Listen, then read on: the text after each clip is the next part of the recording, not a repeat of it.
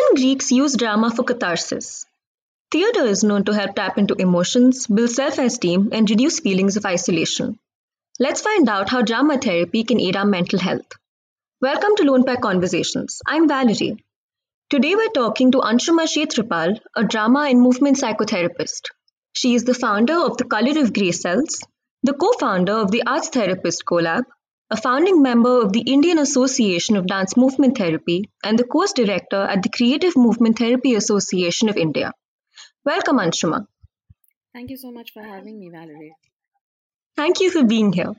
Could you start with telling us what drama therapy is and how it supports mental wellness? Drama therapy, well, it's like you said, ancient in nature. So it's simply put the idea of creating alternative ways of looking at our therapeutic processes. Therapy typically would want you to delve deeper into unconscious elements, and the arts are a wonderful way of doing that. The arts Mhm. naturally have a way of bringing out in us our unconscious aspects. So, when you pick a pose, or when you pick a character to work with, or when you pick a story, what guides your motivation to pick those things? We sort of look at that more closely. So in a typical session, we would go into role play, enactments, stories, and do all kinds of kooky things to find out what your Mhm. unconscious has to communicate to you. Right. So, could you tell us if someone's seeking conventional psychotherapy, how do they know when they should try something like drama therapy? Well, like I said, it's the unconscious language. The unconscious mind doesn't speak to us in Hindi, English, or any other languages. It speaks to us in Mhm. images. Now, when we're trying to use articulation, there will inevitably be a time when our conscious thought around their experience will run out. And we won't know how to go forward from that moment. A lot of times, clients who come to drama therapy come after having had a lot of looping experiences in talk therapy. So then, when they come to drama therapy, it's a way of their unconscious element speaking. So they don't have to own anything. The beautiful bit of drama therapy is there's so much distance you can create between you and your emotions that it feels very safe because all you're doing is playing. Mhm. So, if I don't have to own my anger, but that angry king really wants to behead people. So, in that way, Right. it doesn't feel threatening to go through some of these very complex in nuanced emotions. Mhm. And I know that when you were talking to us earlier, you said that you do a lot of cookie things and you start playing these weird games and stuff like that. So Mm. how do you know what works best on what person when somebody comes to you? How do you know what they'll resonate with best? Well, it's a very complex issue in terms of there's no how do I say this? There's no one size fits all.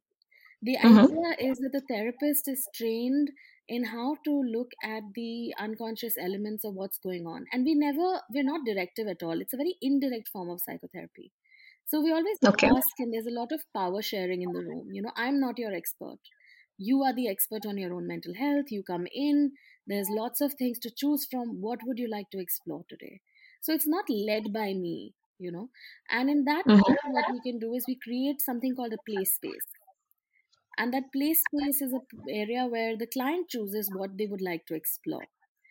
We give a lot of options, and it's a very gentle build up. It's not like you come in and we're like, let's do this. You come Right. in, we talk about things for a long time, we discover what are some core areas of work, and then we explore those certain things using different modalities. So seeing on concept of anger, I can make a character out of it, I can do some sock puppet out of it, I can do sand play, I can do role enactment, so many things. Right. So, supposing you've got somebody who is very uptight, and like you said, they tried psychotherapy and they felt like they were going into a loop that they couldn't break, even through their words. And they come to you for drama therapy, but they don't really know what they want to do because they are uptight as a person. They don't really know how to express themselves. Mm. How do therapists understand the issue someone's trying to express through drama? And how do you make them express it through drama? So that's the beauty of it. For me, the more difficult clients to work with are the ones who come wanting a lot of drama, because they have to unlearn. Artists Right. make the most difficult clients. because they have a certain idea. Drama should look like this, it should look interesting. I want to add masala to the story. I want to enact this full scale. And in creating the product, they forget about the process. But Hmm. actually, drama therapy is very process oriented. So it's not anything to do with drama as it looks like on the stage. It's just an inner expression. So if you're just, breathing, I'll just work with you with that. Simple movements like breath. Let's expand on it. Let's expand on a small movement. Is there a dialogue that you want to say today? So it becomes very subtle, and there is no pressure on the client to enact or show me big movements. Mm-hmm. When you ask how we help them express, we just use lots of tools, and we put across those tools and help them make choices. So for example, one of my favorite things to do right in the beginning is I take a lot of small toys and Mm-hmm. I put it in front of you and I ask you, okay, so what is representing you today? And you just pick up an object, right? And then you tell me an imaginary story. You don't even have to tell me your life story because I'm not Mm-hmm. an investigative journalist. I'm just here Right. to help you feel better. So can you give us further insight into what happens in a drama therapy session? So, a typical drama therapy session would begin with you doing some focusing exercises. You come in, we do some breathing work. Then we start to warm up the body. We'll move about a little bit where I ask you to think about what are the themes you want to explore today.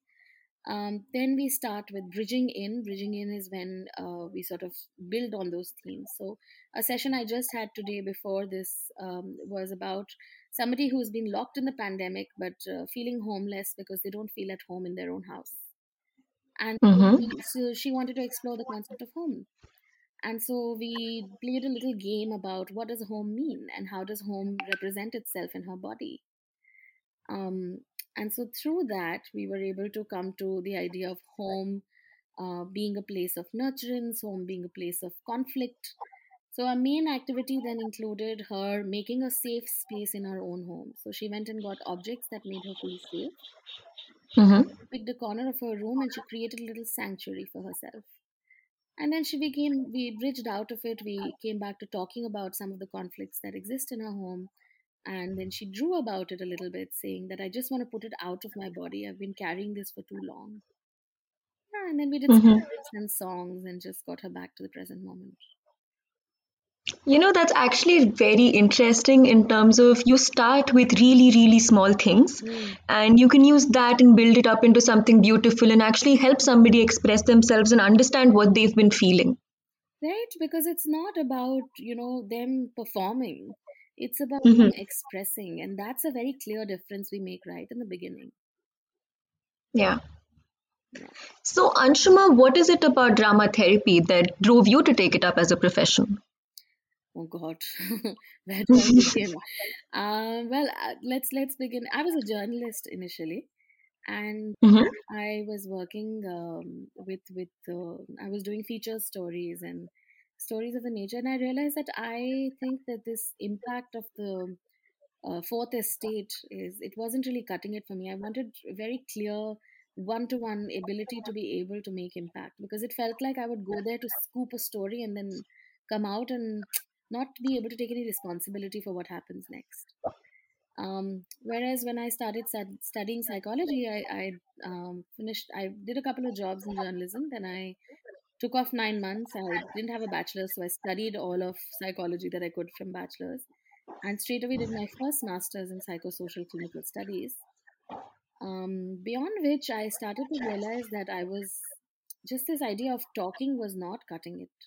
It felt like Hmm. there was more to be expressed, and especially impact. When we're talking about impact, if we could express in a group, it becomes even more interesting. So I started studying how group therapy is emerging, and it seemed at the time there was only rehab, and otherwise there was one to one in India.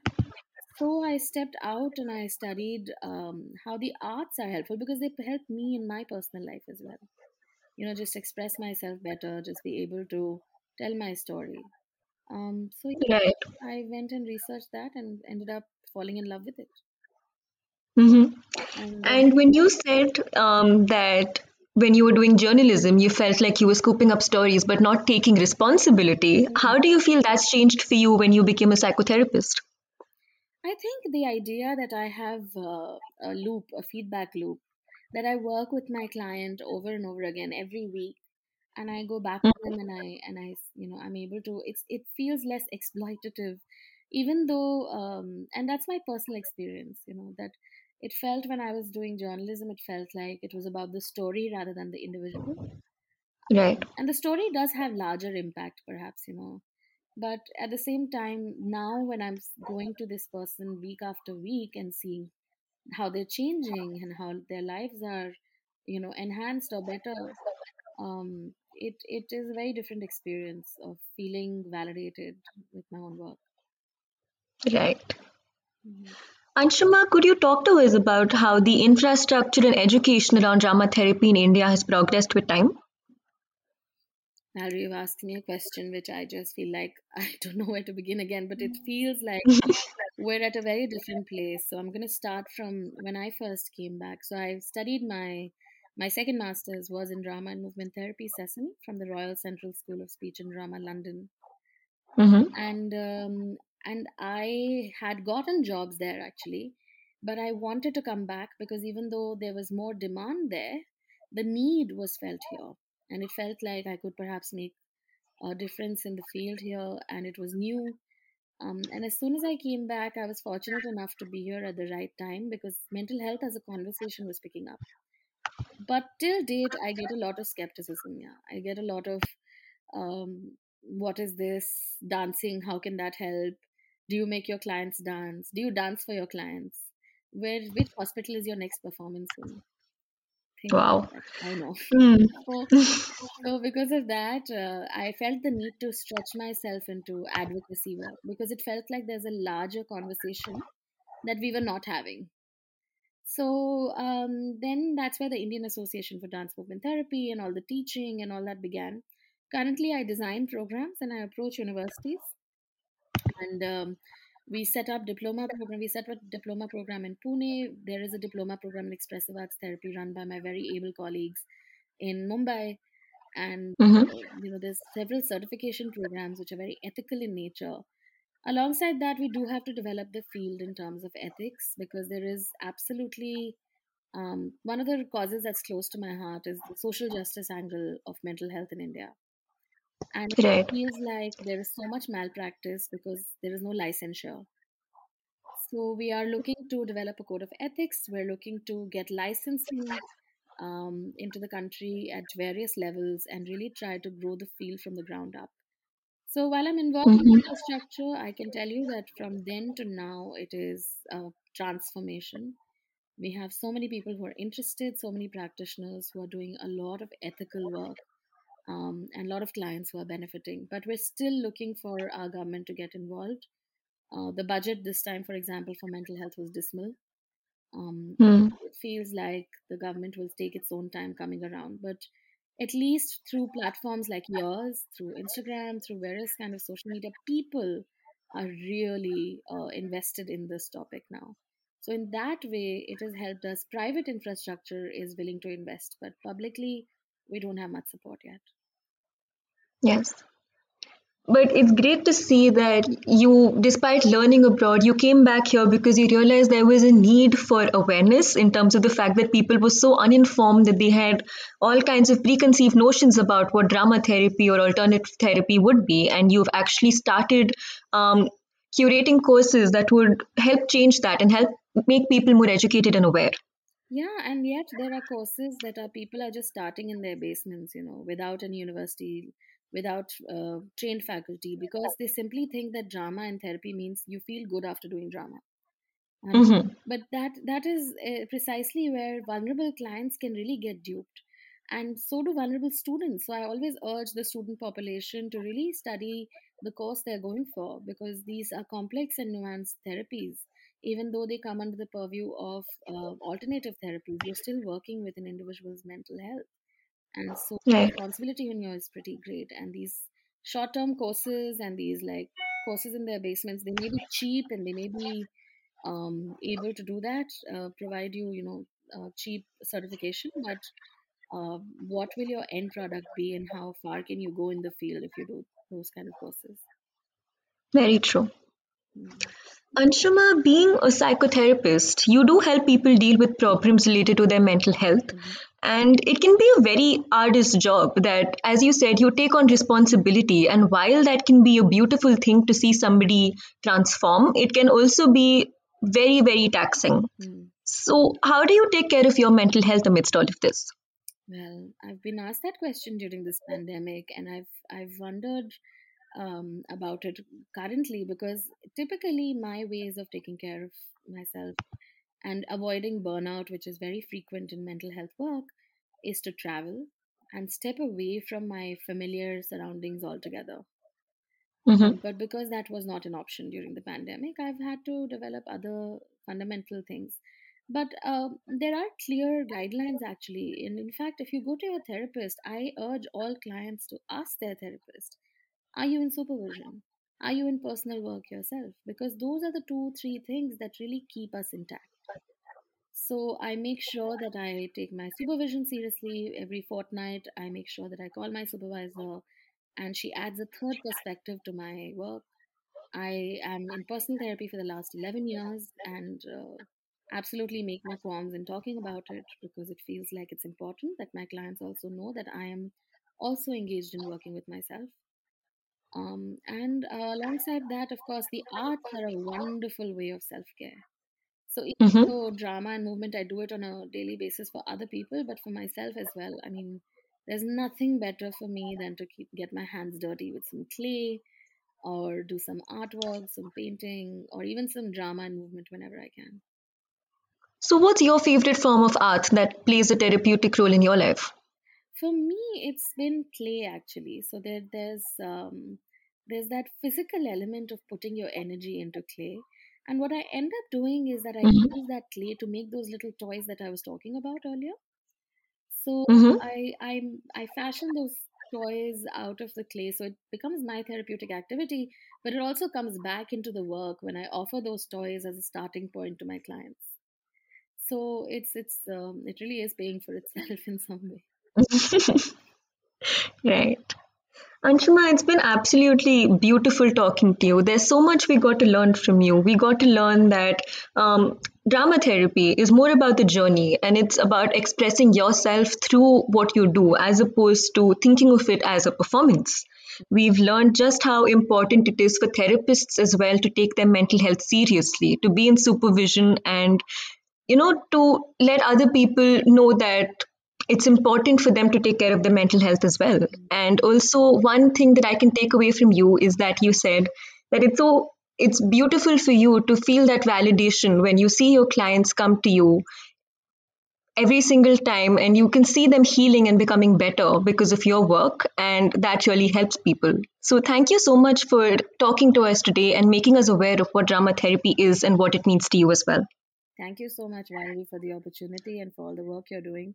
And thank you so much for doing this wonderful summary at the end. I feel like I also learned from what I was rambling on about. Thank you.